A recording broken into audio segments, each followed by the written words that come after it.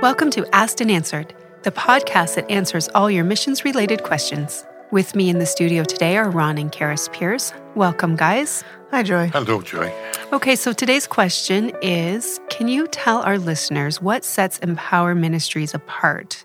What are our distinctives? Okay, well, Carrie, you're going to have to help me with this. I'll try. Okay. First of all, I'm starting to use this little phrase when I'm talking to people, trying to explain. Basically this, we do missions at Empower differently. And what it means is no one's right or wrong with this. It's not a comparative or anything like that. But we're a little different in the things that we emphasize while we're doing missions around the world.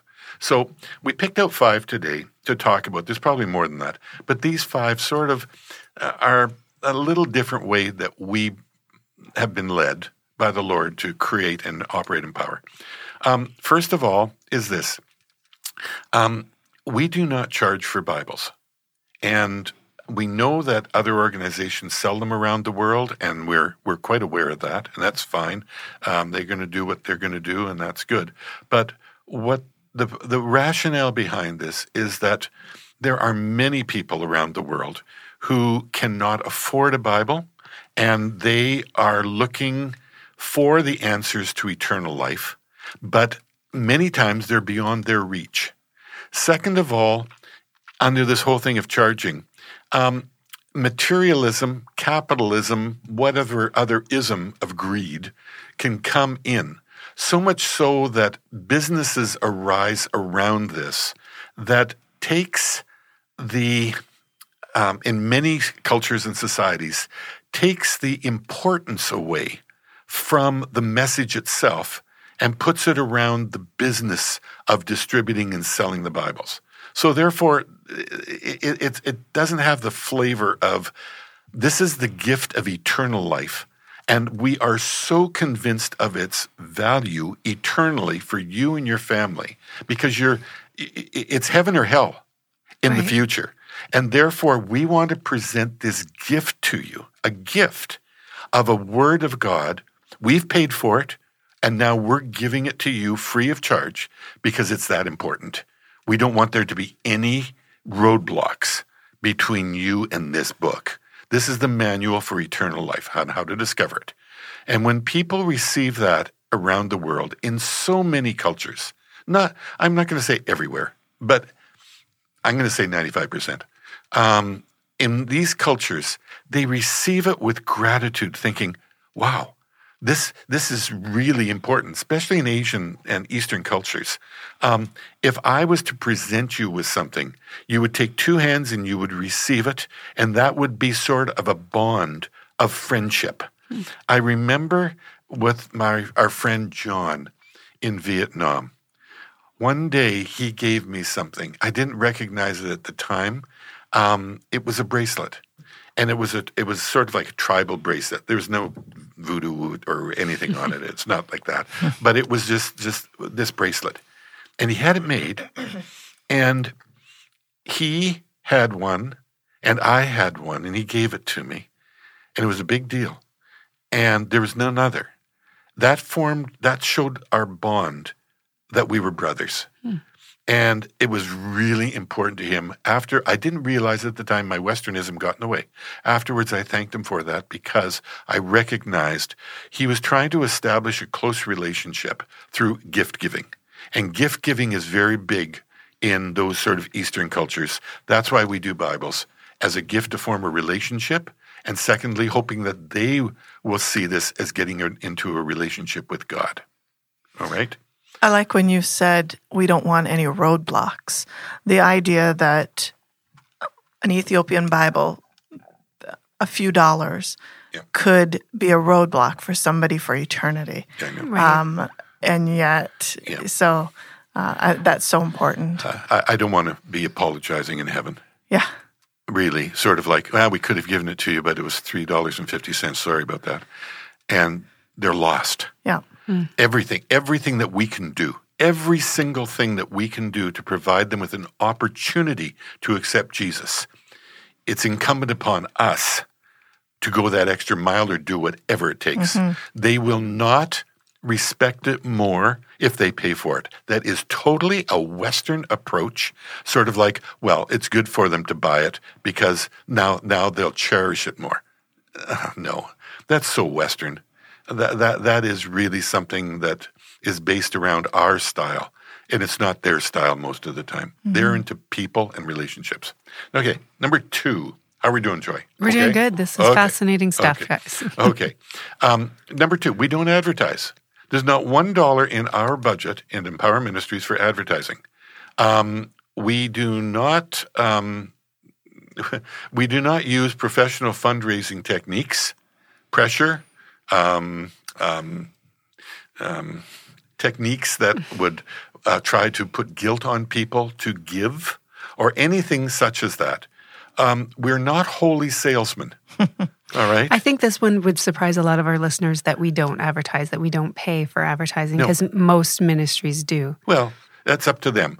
We are counting on God providing. When we just lay before people, this is what we're doing. If you can help us, that'd be great. It's not like we're flush with money. But you don't have to. If people are born again, if they're indwelt by the Holy Spirit, if the Spirit of God does speak to us and to them, we're not going to have to put pressure on to try to convince them. The Spirit of God will whisper in their ear what they're supposed to do. So therefore, we just operate on the idea of this. And Carrie, you're handing them the money all the time, so this is probably better for you. But what comes in, that goes out. In other words, how much do we want to come in? As much as possible. Do we put pressure on to try to squeeze out of people a little bit more? No. That's God's job to do any squeezing that's involved.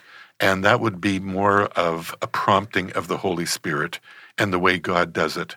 It's not up to us to do those things. I remember once you said, we are not here to pry $5 out of somebody's wallet. Back pocket. No. Wrestle them to the ground and trying to get those $5 out of the back. No. That is obnoxious to me as being a Christian. And therefore, those sort of practices really degrade the whole missions and the whole church effort when you have to go to those lengths to do it. Sorry, go ahead. When you said our money coming in and going out, I remember when we first got started, one of the church leaders in India told us one of the key things is to look at our ministry as a checking account, not a savings account. It's coming in and you remember that? I remember that. It's coming in and going out, not storing it away for a rainy day, but it's coming in and going out, which is what a checking account is. Yeah, exactly. And which you guys have done since the beginning. Yeah. Okay, that's good. Boy, that goes back 20... It's almost 20 years. 20 years. Wow. Okay. The prayer initiative. We've incorporated prayer into the ministry in a different way. Churches pray, individuals pray, prayer groups happen. You've got every sort of prayer thing going. But what we decided to do is this. We've got opportunities around the world with groups that gather together for prayer regularly. On Friday night in China, there literally are tens of millions of people dedicating themselves to prayer in big groups, mostly little groups now because of the restrictions upon them. But they're online praying, like there's millions praying. We're tied together tightly with the house church movements of China, the major ones, probably about 30 of them right now. And therefore, we know those folks. Secondly, Vietnam. You send out a prayer request to Vietnam, all of a sudden the text messages go crazy, and they're being passed around everywhere, sort of like Ron and Empower need help. And this is this prayer request. Third thing is in Delhi, India. The one group that we work with there, church planting operation, it's big, like real big. They are dynamic and they're dynamite. They are growing at phenomenal rates. They are close to the heart of God. Their doctrine is sound. Their handling of money is superb. I can give you all the adjectives and adverbs that you want.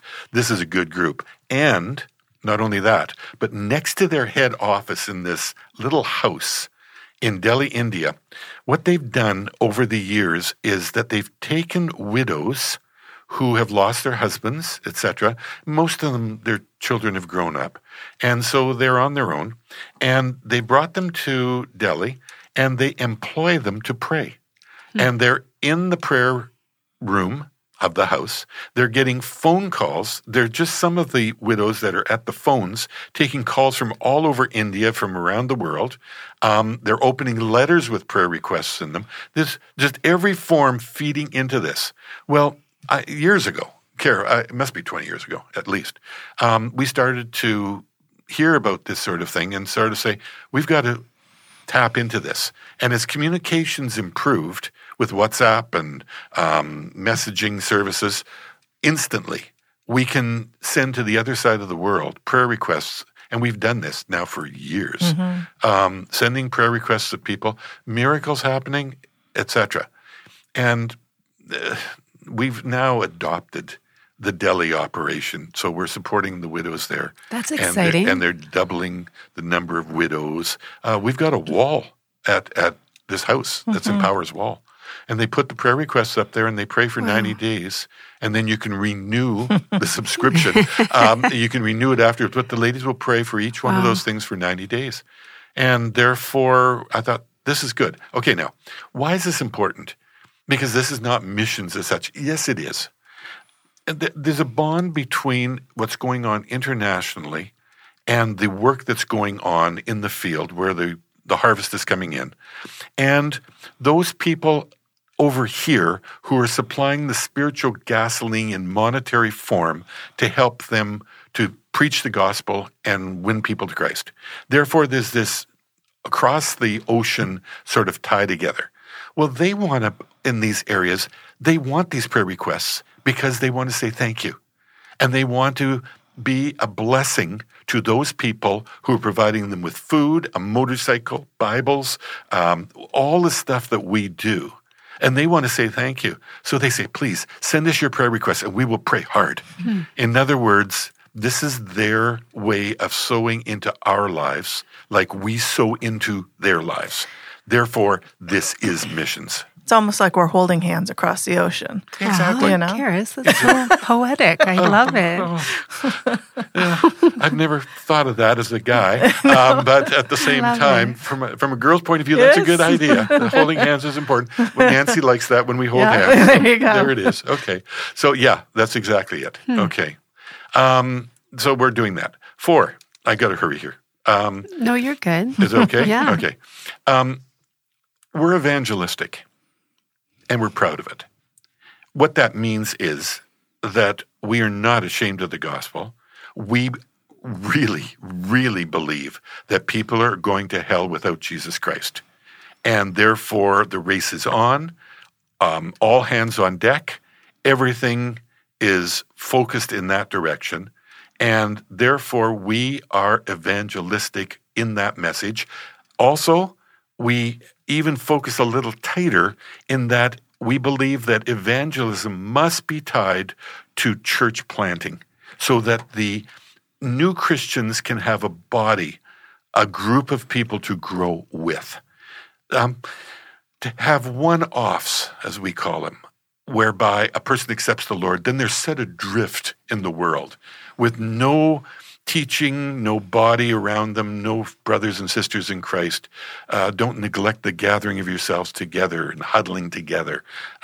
That's important. So we do evangelism with church planting, and that is a priority with us. Okay, that's a distinctive because many operations today around the world, they're not that. They've morphed into more humanitarian. Many times after many generations, they are not as proud of the gospel as their founders were or their creator of the ministry. So they've drifting. It talks about that in Hebrews. One of the first steps of backsliding talks about in Hebrews is drifting past the opening of a portal or the harbor. And that drifting is what organizations do sometimes. Well, we are convinced that this is one that's right at the top of the list. We're evangelistic, and we're proud of it. Last one. We're incorporating teaching on the end times because we do believe that Jesus is coming back soon. That is one of the rock bedrocks of Empower. We're incorporating teaching on end times with missions because I don't know how you can separate them. In the end times, it says, I will pour out my spirit upon all flesh. Okay, end times. Let's investigate what end times means. That's when Jesus is returning. We're seeing an outpouring upon all flesh. We're seeing the coming together in so many ways of prophetic verses in the Bible, Old Testament, New Testament.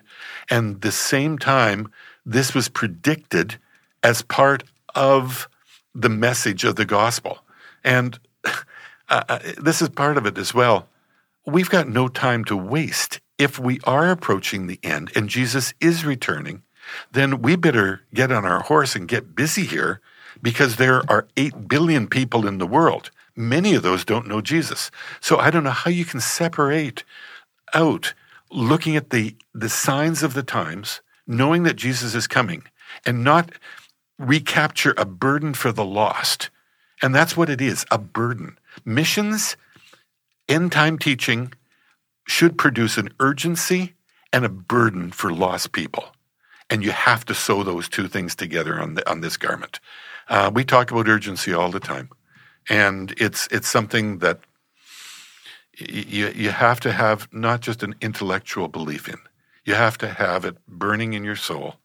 And that's why all the writers and the authors, shall we say, of the Bible, Old Testament, New Testament, carried with them this burden of sort of like calling Israel back to God.